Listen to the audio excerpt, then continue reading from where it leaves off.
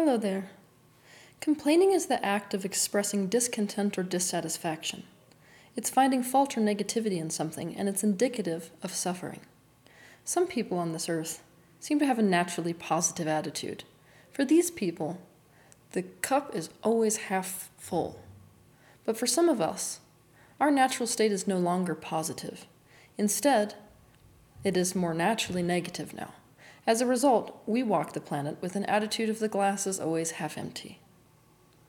Most of us who chronically complain grew up with adults who were either complainers themselves or who completely invalidated the negative. Obviously, complaint can be a learned behavior, but the pathology of this style of complaining doesn't go as deep. So instead, let's talk about those of us who had parents that invalidated our negative expression and even shamed us for it. When we expressed negative emotion or perspectives, they quickly turned it on us. They invalidated or shamed us. They did not make us believe it was okay to feel how we felt, see what we saw, or hear what we heard. They made us feel as if there was something wrong with us for feeling how we felt. Imagine that negative energy is like a poison. When we tried to release this poison as children, the people in our lives disapproved of it and tried to squelch it. On an energetic level, it's a bit like forcing someone to re-eat their own vomit, and we became more and more toxically negative internally as a result.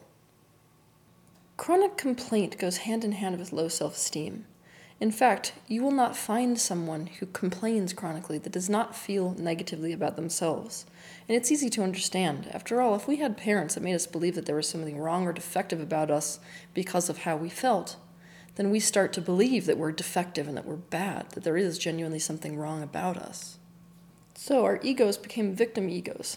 They began to find fault in everything relentlessly and blame others so as to try to feel and prove that we are in fact good, by contrast and comparison. After all, if what we feel is justified, nothing is wrong with us. We find fault in other things so that in contrast we can be good. If we are chronic complainers, then we have two glaring unmet needs. The first is we need our pain to be felt, seen, heard, acknowledged, and validated. We feel alone with our pain. We desperately call out through our complaint to have someone see our pain. And the second unmet need is that we need to feel good about ourselves. We have to feel as if there is nothing wrong with us, as if we have value. Here's the thing. Most psychological and spiritual advice will tell you why you need to stop complaining, why it's so bad, and how you should just wipe your life clean of people who are chronic complainers because who needs the negativity? But this approach doesn't work, and here's why. If you approach your complaint as if complaining itself is wrong or bad or unacceptable, you reject that aspect of yourself or you reject that aspect of another person. You can't reject an aspect of yourself and be in alignment with self-love at the same time. Instead, you are feeding self-hate. Now, what we just discovered is that self-hate, that feeling that there's something defective or wrong or bad or unacceptable about us, is the very fuel which feeds the fire of complaint. So all we're doing by rejecting complaint and by making ourselves stop complaining and getting rid of other people who do complain is we are fueling the fire of complaint. We are adding to the precondition necessary for people to complain, and we won't be able to stop the behavior. I don't need to tell you why chronic complaining or negative focus is a detrimental thing. For the most part, it's obvious and self-explanatory, especially if you understand the law of attraction. But what we have to get is that complaint is the byproduct of low self-esteem. You cannot reject this aspect within yourself and try to get rid of it because it's bad without perpetuating self-hate. We further wound ourselves and other people with this approach. So what should we do if we notice ourselves chronically complaining? 1, we have to love and validate the aspect of us that is complaining. We have to be willing to be unconditionally present with ourselves, to dive beneath the surface complaint, to the part of us that is in fact hurting. This is what pain does. It calls for your attention. The moment you have a complaint, you have to acknowledge your pain. Infuse this aspect of you with love. You can also ask yourself the following question. What really hurts me about this? You can ask this question over and over until you get to the core hurt beneath the complaint. It's a bit like finding a core belief. For example, say I had a complaint that the linens on the bed were not folded correctly. I would ask myself, what about this hurts me so bad? I might find that if the linens aren't folded correctly, then the other person doesn't obviously care very much about me. So then I ask the question again, what about this really hurts me? I might find that the answer is, if they don't really care about me, then I must be worth nothing to them. Now you can keep going with this questioning as far as you want to go. You can keep digging and digging and digging. But for the sake of your understanding, what I've just discovered is that the complaint I had about the linens was just a surface symptom of the fact that deep down, I feel worthless. It is the self that feels worthless within me, or feels like other people don't actually care about me at all, that needs unconditional presence. In other words, you need to be present with that core pain. To understand more about how to be present with and thus transform inner pain, watch my video on YouTube titled How to Heal the Emotional Body. 2. Behind complaint is the feeling that we are absolutely helpless. It's a state of disempowerment. If we're complaining, we're most likely complaining because we feel like we can't actually do anything to improve the way we feel or to improve the conditions. And who would blame us for thinking so? After all, we were raised by parents or people, yet again, who told us we were invalid for feeling the negative feeling that we felt, and thus there's nothing we can do to improve the scenario we found ourselves in. We were stuck. But what we have to admit to is that now we are not stuck. We need to get completely present to the aspect within us that feels helpless and is begging through our complaint to be rescued. Then we need to practice pivoting. Instead of focusing on what is happening that we do not like, we have to use the awareness of what is disliked to inspire us towards the opposite, and then focus on and move towards what is wanted instead. This will create a feeling of empowerment. You are no longer stuck in the unwanted. You can use the unwanted to point you in the direction of and propel you towards what is wanted instead. Your complaints will tell you what is important to you. They will tell you what your priorities are and about what you need and want. You can even ask yourself when you are considering voicing a complaint or already have voiced a complaint, what am I wanting to get as a result of voicing this complaint? 3, we need to listen to and feel the feelings that are below the complaint before we voice the complaint.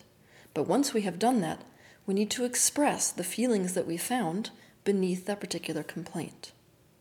I want you to think about this a little bit like metabolizing your emotions. Emotions are a charged energy. They can feel highly electric. And when we take time to metabolize those feelings before we express them, we remove the charge from emotions.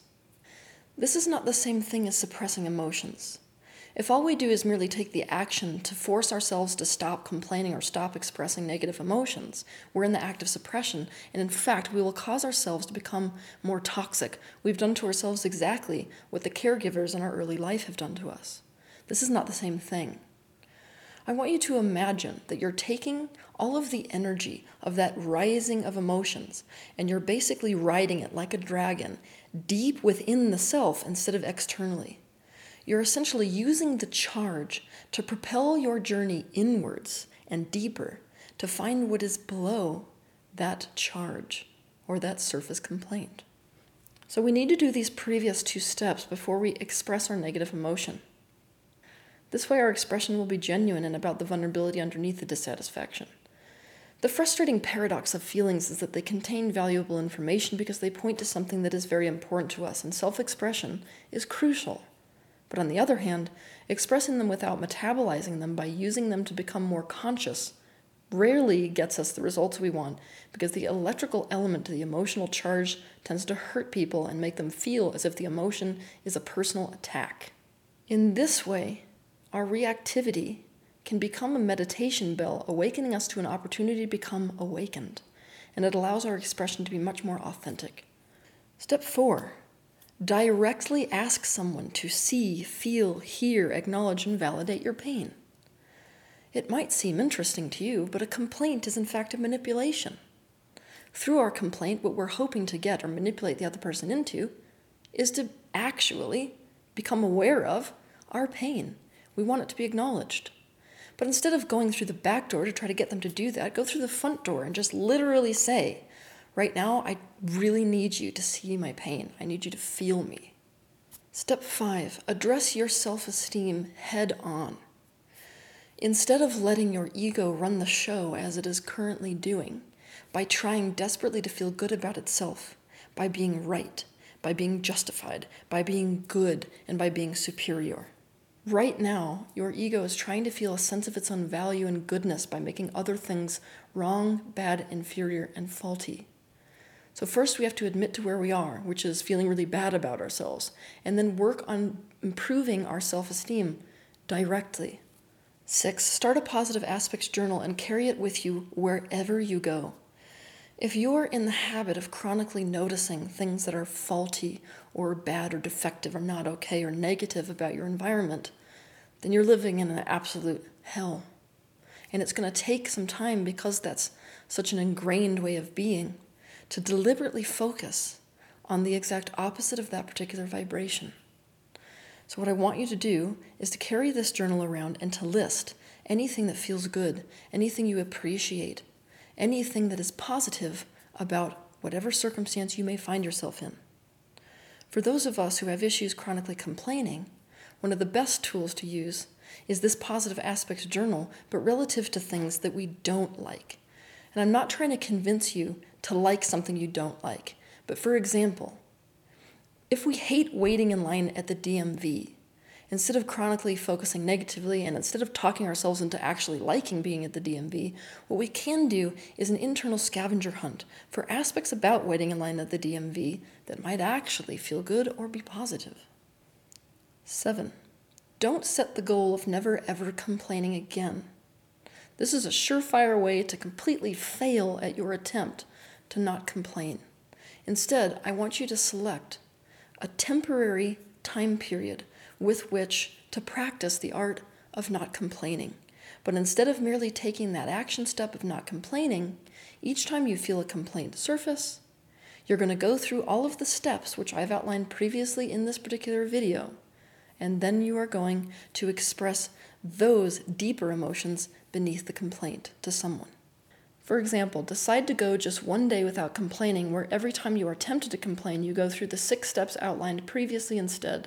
This shorter time period will allow you to concentrate more fully on your goal. The shortened time frame is manageable and experimental instead of punishing, and will create increased sensitivity. You can extend the time frame as your confidence with handling the emotional content below the complaint increases. If you have someone in your life who is a chronic complainer, nothing will ever help or assist the situation better than practicing the art of unconditional love towards them and by assisting them to meet those 2 unmet needs. What I suggest is that you re-watch this video, but this time with the focus of how could I lend my energy to assist this particular person in my life, to find some resolution or some genuine presence for that aspect of themselves that is beneath the complaining, the aspect of them that is deeply suffering, in pain, and absolutely in need of my unconditional presence. Learn to see through and beyond the complaint itself to the vulnerability and the needs and wants and gold underneath.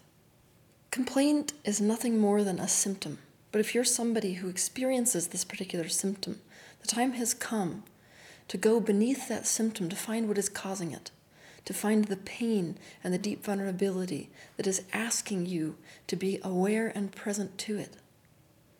You have absolutely every right to feel the way you feel. You're justified to be in the kind of pain you're in, and your complaints are probably accurate. But the question that we have to ask ourselves is, would we rather be justified, right, good, and superior, or happy? Have a good week.